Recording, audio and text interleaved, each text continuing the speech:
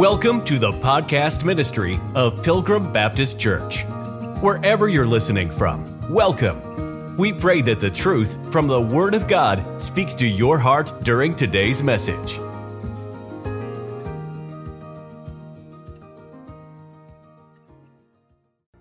This is a very important doctrinal lesson because it's foundational to how you divide the Bible, how you understand the Bible. If we don't get this, we'll end up messing up doctrine because we'll grab promises that were given to a certain group of people and we'll claim it for ourselves, and we'll get all sorts of wishy-washy doctrine out of that. So we need to be careful that we understand these distinctions and these divisions in the Bible. 1 Corinthians chapter number 10, and we are down towards the end of the chapter. Verse 31, whether therefore ye eat or drink or whatsoever ye do, do all to the glory of God. I hope you do that. I try. Verse 32, give none offense, neither to the Jews, nor to the Gentiles, nor to the church of God. The Jews didn't all of a sudden become the church. The church didn't form out of a group of Gentiles. You had a distinctive group of Jews, a distinctive group of Gentiles, and now you have a distinctive group called the Church of God. Those three groups are distinct and different from each other. The Jews are the physical race of people who descended from Abraham. It's a fleshly bloodline. Exodus 33, so shall we be separated, I and thy people, from all the people that are upon the face of the earth. So you had all of these nations. You had all these people that made up all of these different nations. And God said, I'm calling you out. This nation is going to be separate and distinct. And it was the Jewish nation of Israel. God called them out, that nation, through Abraham. That's the Jews. That's the Jews. You got that? Everybody? All right. The Gentiles had no physical bloodline through Abraham. So if you weren't a Jew, guess what you were? Guess what we are? Gentiles. You weren't a Jew, you were a Gentile. You can't be both. You're either one or the other. Before God called out Abraham, there wasn't a distinct nation. There wasn't a nation of Israel. There wasn't It makes sense. Something happened. God called out a nation, and now you have something that's there that wasn't there before. That's the Jewish nation. The third distinction is the Church of God. The Church of God is made up of the spiritual bloodline, not of Abraham, not of all the other nations, but of Jesus Christ. That's the Church of God.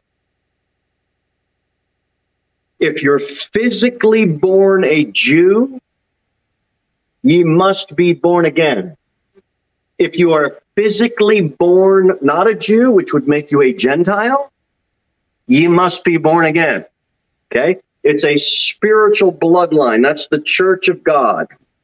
And just like God called Abraham out in the Old Testament, called him out and then formed a nation, God now calls out Jews who are sinners. God now calls out Gentiles that are sinners and say, hey, you need to be born again. This is a spiritual bloodline. You need to have you had a physical birth as a Jew. You had a physical birth as a Gentile. Now you have to have a spiritual birth. So put away all your national pride and get born again. Those are the three main distinctions that the Bible makes concerning these three groups of people. If we don't get this is foundational. We've got to make these distinctions so we don't get hooked up in something we ought not be. Go to Matthew 16 and let's look at the church a little bit. Let's talk about the church. Matthew chapter 16, you all know this verse. Matthew 16, verse 17, and Jesus answered and said unto him, Blessed art thou, Simon Bar-Jonah, for flesh and blood hath not revealed unto thee, but my Father which is in heaven. And I say also unto thee, that thou art Peter, and upon this rock I will build my church, and the gates of hell shall not prevail against it. Jesus is speaking these words during his earthly ministry about a church that has not been built yet. Because Jesus says, this is something that I will do.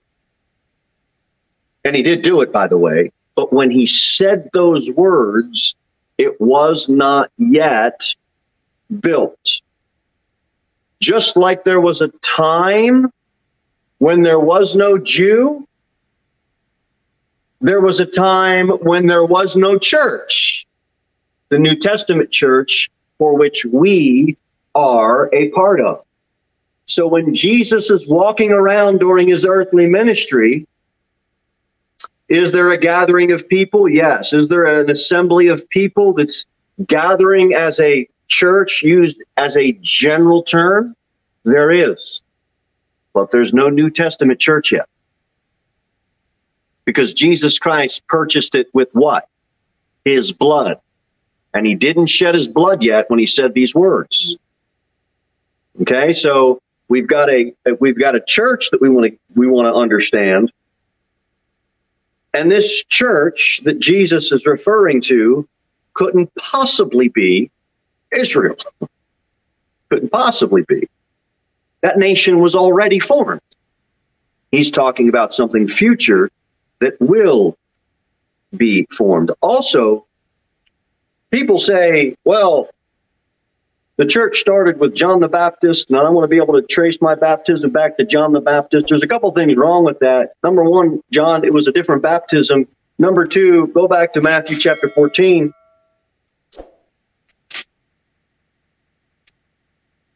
And let's start reading at verse 1, and it'll become evident to you why the church didn't start with John the Baptist. He's called the Baptist because he baptized people.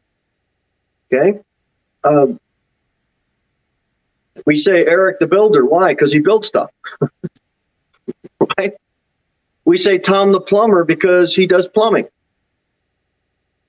We say Kelly the Woodworker because he does woodworking. And we say John the Baptist because he baptized people. But look what happens look what is recorded in Matthew 14. This is 2 chapters before the 16th chapter. In case you'll need to know that. At the time, Herod the Tetrarch heard of the fame of Jesus and said unto the servants, This is John the Baptist. He is risen from the dead, and therefore mighty works do show forth themselves in him. For Herod laid hold on John, bound him, and put him in prison for Herodias' sake, his brother Philip's wife. For John said unto him, It is not lawful for thee to have her. And when he would have put him to death, he feared the multitude, because they counted him as a prophet. But when Herod's birthday was kept, the daughter of Herodias danced before them and pleased Herod. Whereupon he promised with an oath to give her whatsoever she would ask. And she, being before instructed of her mother, said, Give me here John Baptist's head in a charger. And the king was sorry, nevertheless, for the oath's sake. And them which sat with him at meat, he commanded it to be given her. And he sent and beheaded John in the prison. You know why the church didn't start with John the Baptist? Because in chapter 14, he loses his head. Jesus says 2 chapters later, upon this rock, I will build my church. I will do something in the future. How can he be the start of something that Jesus didn't even complete building yet. He couldn't have been. He couldn't have been. Are you saying we shouldn't be baptized? No, you should be baptized. Everyone that believes on Jesus Christ should be baptized. But to understand doctrinally the church, it didn't start with John the Baptist. And the New Testament church didn't start 2 chapters later when Jesus said, I will build my church, because it's a future statement regarding something that is going to be completely done after he sheds his blood.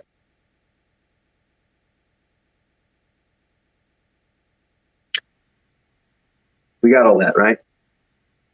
Now the calling is different. God's calling of Abraham was for a physical piece of real estate. That would be land. In Deuteronomy 8, a land of brooks of water, a land of wheat, barley, vines, fig trees, a land of olive oil and honey, a land whose stone are iron.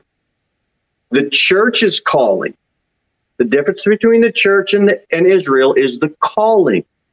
The church's calling is for a spiritual piece of real estate. That would be heaven. Okay? It's heaven is our calling. Wherefore, holy brethren, partakers of the heavenly calling.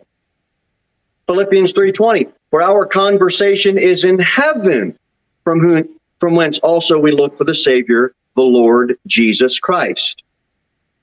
We call this the church house. This isn't the church. The church is Christ's body. It is a spiritual entity. We don't own land. We don't own buildings.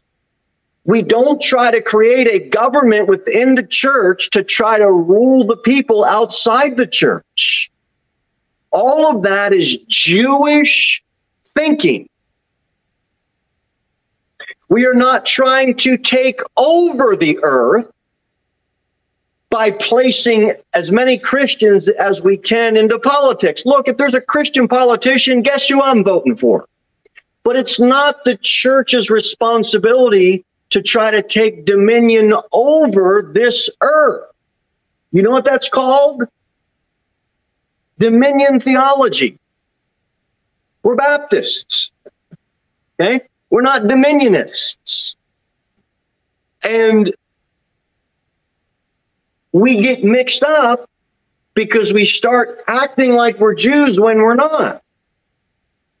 I want as many conservative, biblically based laws as we can on our land. I want as many scripture verses and I want as many commandments that could be slapped on a building. All that. But we're not the nation. And we're not trying to take dominion over this earth. This isn't our home. We are pilgrims. Hence the name Pilgrim Baptist Church. I'm going home someday. We're all going home someday. We're not getting into land and real estate. We need to own buildings and we need to own real estate legally so that we can protect ourselves under the laws here and be able to operate and gather. That's why we do it. So if somebody comes in and wants to start giving us a hard time and, talking in tongues and doing, creating we can tell them, well, the Bible says, and they don't want to leave. No, we get them to leave. It's our property. Really? Yeah, right here. That's what's go. It helps protect us, but it doesn't help protect us spiritually. I don't care how many articles of covenants and faiths, and I don't care how many you have. None of that will help us spiritually. It all protects us physically. That's all it does.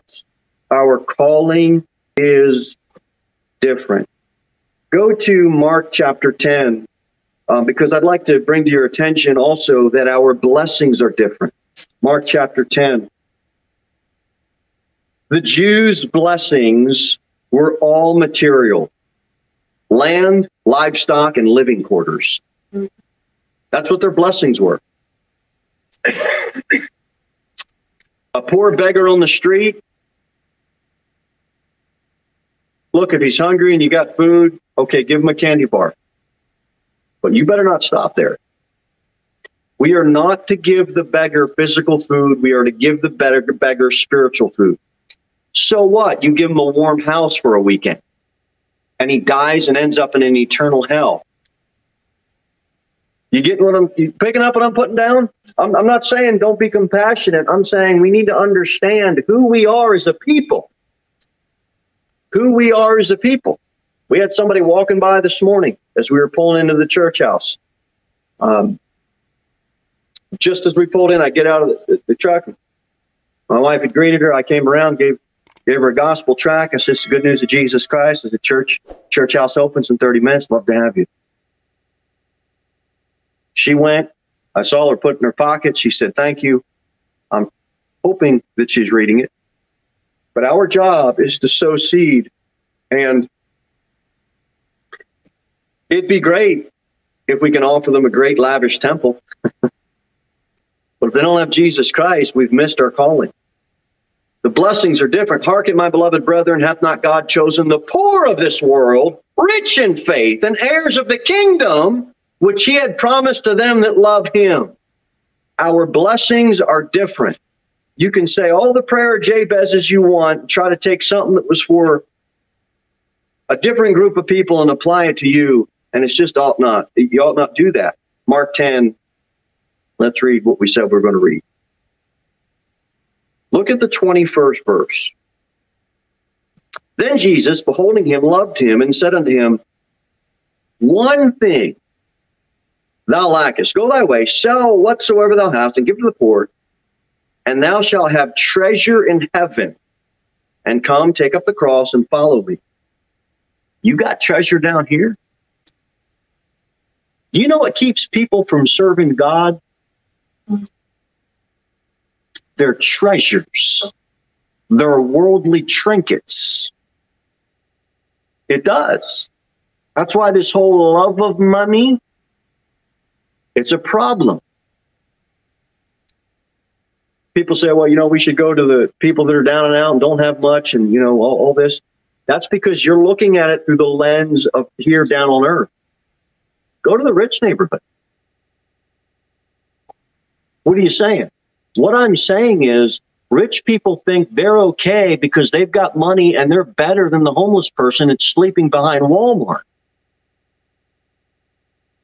And if that rich person dies with all their treasures in their big mansion house, guess where they go? We've got to get our priorities straight. Our blessings are different. Verse 22, and he was sad at that saying and went away grieved, for he had great possessions. And Jesus looked round about and saith unto the disciples, How hardly shall they have riches enter into the kingdom of God? And the disciples were astonished at his words. But Jesus answereth again and saith unto them, Children, how hard is it for them that trust in riches to enter into the kingdom of God? It is easier for a camel to go through the eye of a needle than for a rich man to enter into the kingdom of God. But when the Jews obeyed God, God gave them material possessions and wealth. He multiplied their lands. He multiplied their livestock. And that's how God dealt with that nation. They obeyed. Yes, it was a form of worship, but they were blessed materially. But having food and raiment therewith, you're content, right? If you go obey God this week, and you two young fellows decide to go, when you're done playing at the park, you decide to go out and fulfill the Great Commission, to the fellows that were maybe using some bad language, and you go over to them and you say, hey, that was a great football game. Can I tell you about, can we talk about some spiritual matters? Can I tell you about Jesus Christ? And you go on and talk to those boys about the Lord. You're not going to go home and find out that your livestock just doubled because you obeyed God. Okay? You are storing up a treasure in heaven because your home's in heaven. That makes sense? Wasn't so with the nation. They obeyed God. They got blessed materially. The blessings are different. Blessings are different. Romans 9. Romans 9. If we don't distinguish the Jew, the Gentile, and the Church of God, we'll end up like the Jehovah's Witnesses trapped in Matthew and not knowing where to apply the truth that you're applying. They have truth. It's just misplaced, and you come up with different doctrines because of that. Romans 9. Romans chapter number 9. Look at verse number 3. For I, that would be Paul, speaking under the Holy Spirit, could wish that myself were accursed from Christ for my brethren. Who was Paul's brethren? My kinsmen according to the flesh, who are Israelites. That would be the Jews. This is the Jews. And to whom pertaineth the adoption and the glory and the covenants and the giving of the law and the service of God and the promises. You know what the Jews had? Right there in verse number 4. They had covenants, they had the law, they had the promises. Now go over to Ephesians 2. Ephesians chapter number 2. Look at verse number 11. Ephesians chapter 2, verse 11. Wherefore, remember, Ephesians 2:11, that ye, being in time past Gentiles, okay, we looked at Paul, and he's descendant of Jews, right? Now what are we talking about? Gentiles in the flesh, who are called uncircumcision by that which is called the circumcision in the flesh made by hands. You know what the Jews who were circumcised called the Gentiles? The uncircumcised. Pretty simple. That, verse 12, at that time ye were without Christ, watch it, being aliens from the commonwealth of Israel and strangers from, watch this, the covenant of promise, having no hope and without God in the world. The Gentiles didn't have the law. The Gentiles didn't have the covenants. The Gentiles didn't have the promises. But they still got earthly blessings from God because God's good. But the Gentiles really didn't have a way to pinpoint how and why, and because they were Gentiles. They didn't have what the Jews had. You know what the church has? All spiritual blessings in heavenly places in Christ Jesus. Not in our flesh, not down here on earth. We've got to see this distinction, the Jew, the Gentile, and the church of God.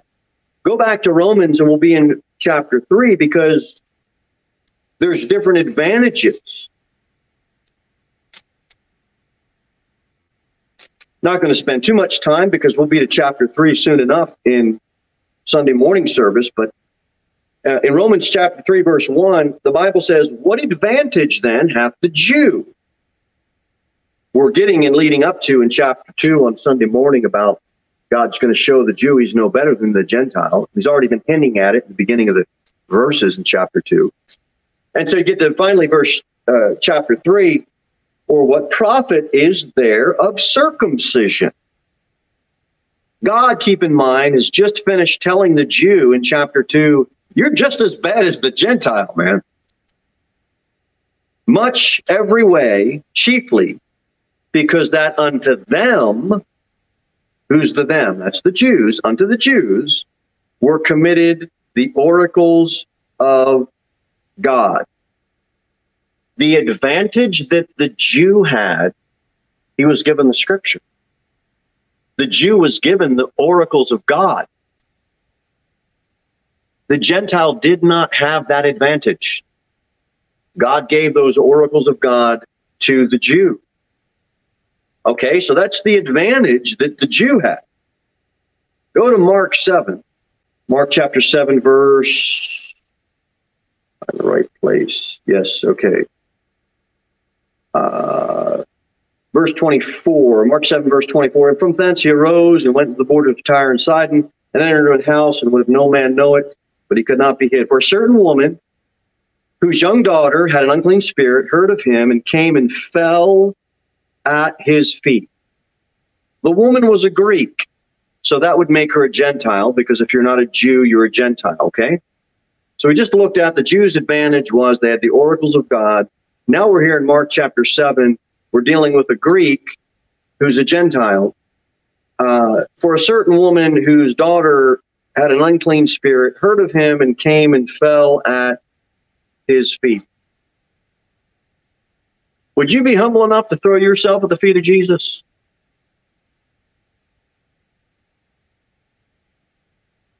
I mean, if you're not saved, you might want to consider doing that tonight. Just throw yourself at the feet of Jesus Christ in humility. And you know what Christ didn't do? Kick her away. Shoo her away. She humbly fell. You know what else that takes? A lot of confidence. A lot of confidence that she wouldn't be mocked. A lot of confidence that she wouldn't be, you're just a Gentile. Takes a lot of confidence in Jesus Christ to be able to do that. People don't trust that Christ is good enough to save them because of whatever they construe in their mind. Trust means you're putting your confidence in the one that you're trusting in. You got to do to be saved. You trust in Jesus Christ. You're putting all of your confidence in him. He's not going to throw you away. Because he's not going to throw you away. And he didn't throw this woman away. Verse 26, the woman was Greek and Syrophoenician by nation, and she besought him that he would cast forth the devil out of her daughter. But Jesus said unto her, let the children first be filled, for it is not meet to take the children's bread and to cast it unto the dogs. And she answered and said unto him, yes, Lord, yet the dogs under the table eat of the children's crumbs. You know what this is talking about? You know who the bread was for? You know who the children were? That's the Jews. They get the loaf of bread. You're a Gentile dog. You're going to get crumbs. And you know what she was okay with? Getting the crumbs. She didn't show up to get a loaf of bread. She showed up to get a crumb of bread. In other words, I know I'm not a Jew. I know I'm a Gentile. I'll sit beneath the table. I'll sit at the feet. I'll lay at your feet, and I'll let the crumbs fall. Because that's all she so trusted Jesus Christ and had confidence in Jesus Christ. All she needed was a little crumb. That was miraculous enough for her. She didn't need a whole loaf. But there's a distinction there that Jesus makes. Let the children first be filled. Just give me a crumb. She's not being sarcastic. She's not trying to undermine what Jesus said. She's not trying to make light of it. She just knows who he is and how powerful he is, and all it would take would be a crumb anyway. That's the Gentile. Go to 1 Peter 2. 1 Peter chapter number 2. This is the church. Watch this. This is for us, the church. But ye are a chosen generation, a royal priesthood, and holy nation, a peculiar people, that ye should show forth the praises of him who hath called you out of darkness into his marvelous light, which in time past were not a people, but are now the people of God, which had not obtained mercy, but now have obtained mercy. Concerning us, the church, There was a time when we were not a people. Okay? But now we are a people and we fit into here. And don't matter if you're Jew, don't matter if you're a Gentile, you need to have the spiritual birth and get in on this 2 Peter stuff or 1 Peter stuff in chapter 2. I guess I didn't write that down. I'm going to look at one real quick. Go to Acts 7. I want to show you something real quick. You've probably seen this before, but I think it's good to draw it to our attention tonight. Look at Acts 7. This is why we got to rightly divide, and it's verse 38. Acts 7:38. This is he that was in the church in the wilderness with the angel which spake to him in the Mount Sinai, and with our fathers who received the lively oracles to give unto us. I just point that out to say, well, in Acts 7 it talks about the church, but what church was it? It's a general reference to that assembly in the wilderness at Mount Sinai. Were people gathering and worshiping God? It's a reference to, the church it's just a called out assembly of people worshiping God. But that reference in Acts 7:38, you know what it's not a reference to? The New Testament church, because it wasn't in existence in the Old Testament. There's always been a church in the general definition of the word where people are gathering, people are worshiping the Lord, but there has not always been a New Testament church until the death of the testator. Okay, everybody get that distinction? All right, 2 more distinctions and then we'll be done. Go to Deuteronomy 28, because there's a difference between our bodily protection as far as God being our bodyguard. Deuteronomy 28 and John 16. Deuteronomy 28 and John 16, please. Deuteronomy 28, we'll start in verse number 1.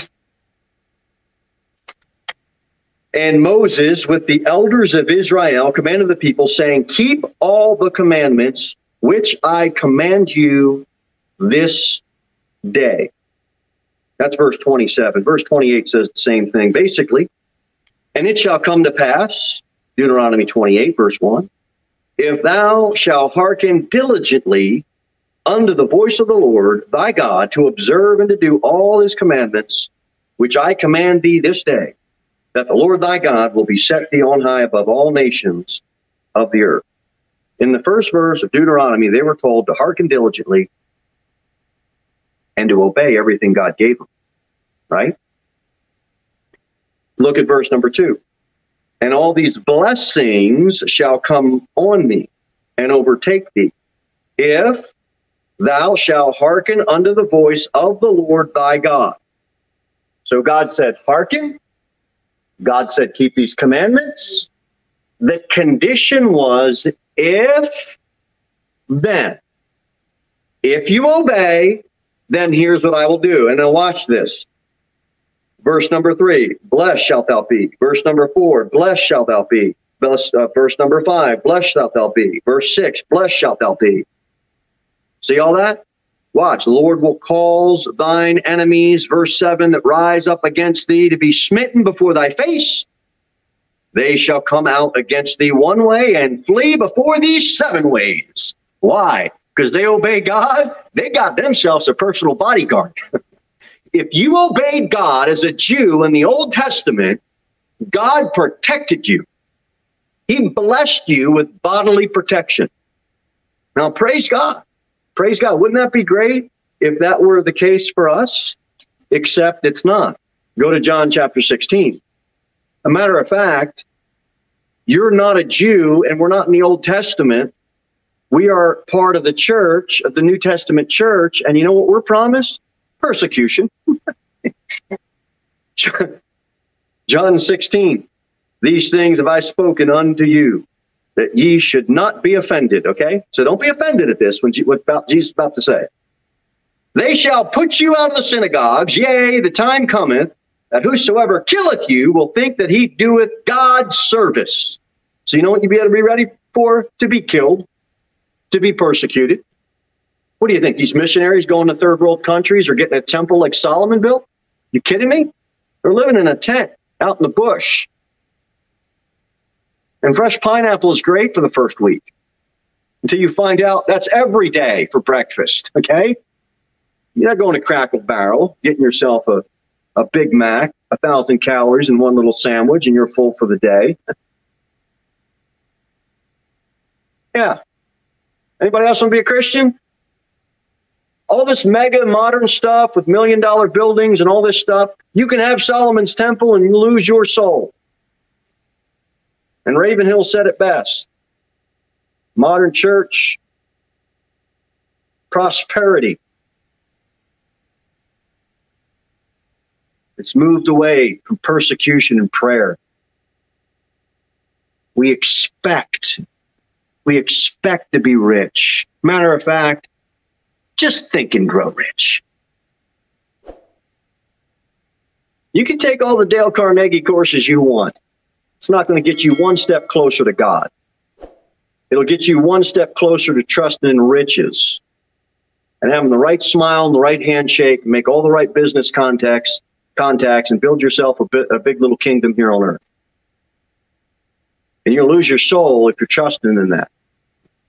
So please don't do it. 2 Timothy 3, verse 12 says, Yea, and all that will live godly in Christ Jesus shall suffer persecution. So you want to know why people don't live godly? Because they're going to get teased. Someone's going to make fun of them. Why you got to wear dresses like that? Why can't you walk around? Why don't you watch? Because I want to live godly in Christ Jesus. That's why. Okay? So young ladies, anybody starts making fun of you or teasing you, consider it persecution, and you just say, because I want to live godly for Jesus Christ. Do you know about him? Boys, young boys, they start to tease you and mock you. Well, how come you can't go to this place? How come you can't talk like this? How come you don't? Well, because I want to live godly in Christ Jesus. Do you know about Jesus? And you tell them about Jesus Christ. But if you live godly for Christ Jesus, you just signed up for some persecution. And 2 Corinthians 12:10, therefore I take pleasure in infirmities, in reproaches, in necessities, in persecutions, and distresses. For the government's sake? No. For my job's sake? No. For Christ's sake. It's amazing to me, Paul says this under Holy Spirit's inspiration. It's amazing to me that people will keep a good paying job under a boss that treats them like dirt. They'll endure that persecution for a paycheck. But Jesus Christ, who has blessed you with all spiritual blessings, who has promised you a home in heaven, as soon as somebody challenges your faith or gives you a hard time about how you live, most Christians are just ready to backstep and go in retreat mode. Don't. If you're going to live godly, expect persecution. If the world hates you, you know that it hated me before it hated you. Marvel not, my brethren, if the world hates you. Don't be surprised. I'm telling you, our bodily protection is different. We can obey God. Matter of fact, the more we obey God, the more, just by default, attacks are going to come our way. You see what they're doing nationally here in a nation that's supposed to be founded on Christian principles? Where are they? I mean, home of the free, land of the alphabet soup crowd. What are we free from?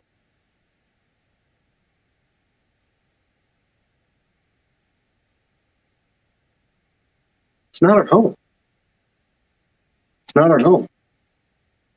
Our bodily protection is different. We can't claim promises God gave to the nation and expect, if we obey God, that all our enemies are just going to be defeated. Last one will make America great again. Deuteronomy 28. Let's look at the 13th verse. Deuteronomy 13. And the Lord shall make thee the head and not the tail, and thou shalt be above only, and thou shalt not be beneath. Man, praise God. If thou hearken unto the commandments of the Lord thy God, which I command thee this day to observe and do. You observe the commands. You do all God that said. He said, you know what? You're going to be the head. No tail for you. You're above. You're not beneath. You're going to be great. I'll make you great. Except we're not Israel. We're not. So watch what Matthew 18 says. Matthew chapter 18, verse number 4. Whosoever therefore shall humble himself as this little child, the same is the greatest in the kingdom of heaven. You won't be great? If you won't be great, humble yourself. Now, men, tell me that's not hard. Young boys, tell me that's not hard. Wives who've been married any length of time, tell me that's not hard.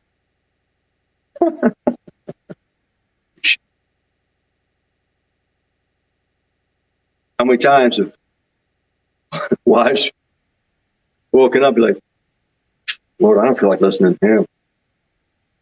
How many times have husbands come out of the house in the morning saying, I don't listen to her. She's got, you know what God says? He says, humble yourself. He says, humble. I'm not listening to my parents. Well, that's not making you great. Humble yourself. Humble yourself. Jesus listened to his parents, and he knew more than his parents. His earthly parents, that is. So be like Jesus. A humble servant. 1 Peter 5.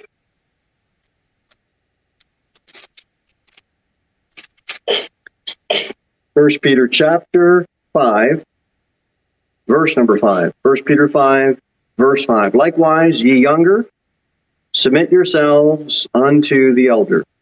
You want to be great? Just submit yourself. Yea, all of you be subject one to another. Who's this for? It's for the church. And be clothed with humility. For God resisteth the proud and giveth grace to the humble. Humble yourselves, therefore, under the mighty hand of God, that he may exalt you in due time. You want to be exalted? Just get low, and then a little lower, and just a tad bit lower in humility. And that's how you become great. Israel, not so. The church, different than Israel, it's so. Philippians 2. Philippians 2. Verse number 3. Let nothing, I'll say it again, let nothing, one more time for the young people, let nothing be done through strife or vainglory. That's for the church, all the people of the church. And if you're thinking about getting saved and being part of the church, nothing for vainglory, nothing through strife, but in lowliness of mind, let each esteem other better than themselves. But I thought you said, Lord, in Deuteronomy, I can be the head, not the tail. I thought you said I could be above and not beneath. And the Lord's going to say, yeah, I did say that. I just didn't say it to you. I said it to my people back in the Old Testament. And you know what the Lord's telling us as the church? Esteem somebody else higher. And if you have a problem with somebody who's part of Christ's body, because I got news for you, it ain't my body, it ain't your body, it's not the visitor's body, it's not the church member who's been a pillar for years' body, it's Christ's body.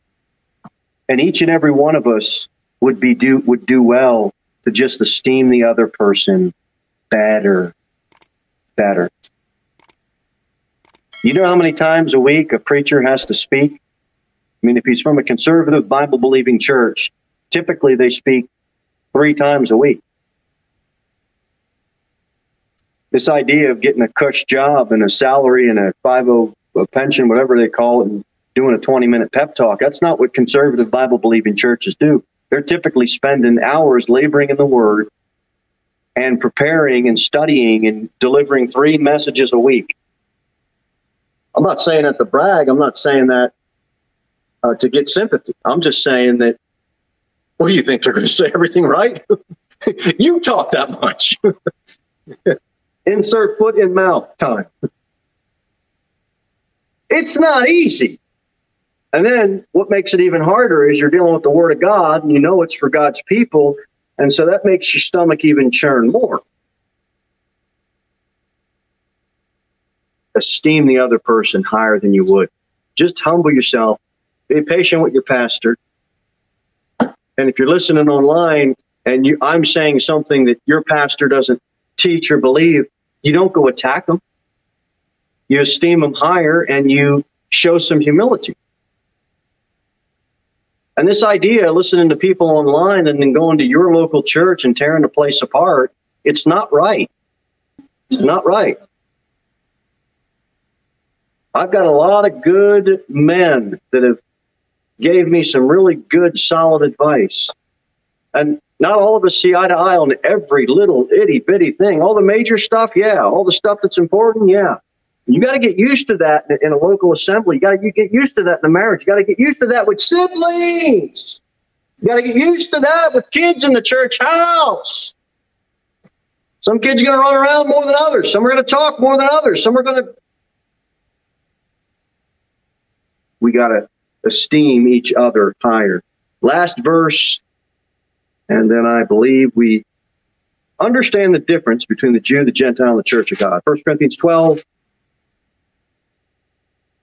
The Gentiles are fellow heirs. 1 Corinthians 12 to what? What we'll see. Verse 11. But all these worketh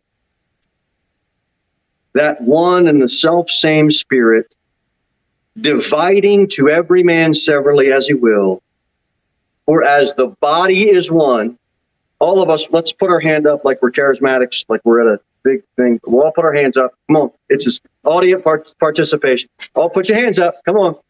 Okay? We're all one body. Okay? Now you put your hands down. We're all one body. All of us. I know it's hard to believe.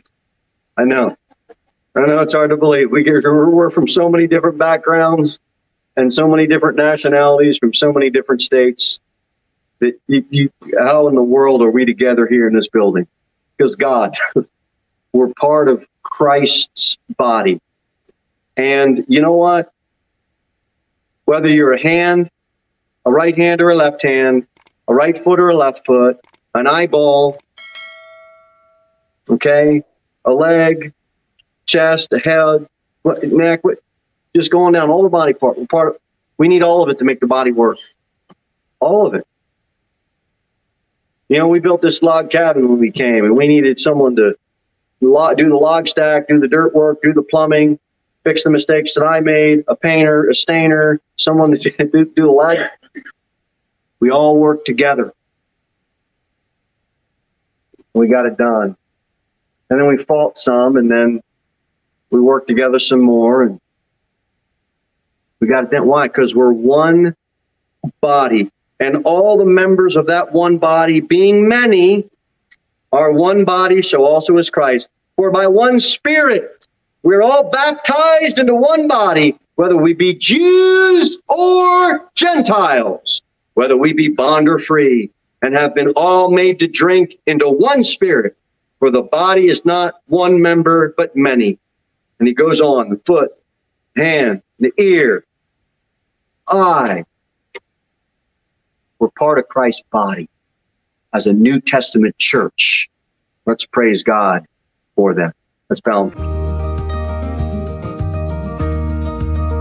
Thank you for listening to the podcast ministry of Pilgrim Baptist Church. We look forward to seeing you in the next episode. In the meantime, you can sign up for our email newsletter at www.pilgrimbaptist.church.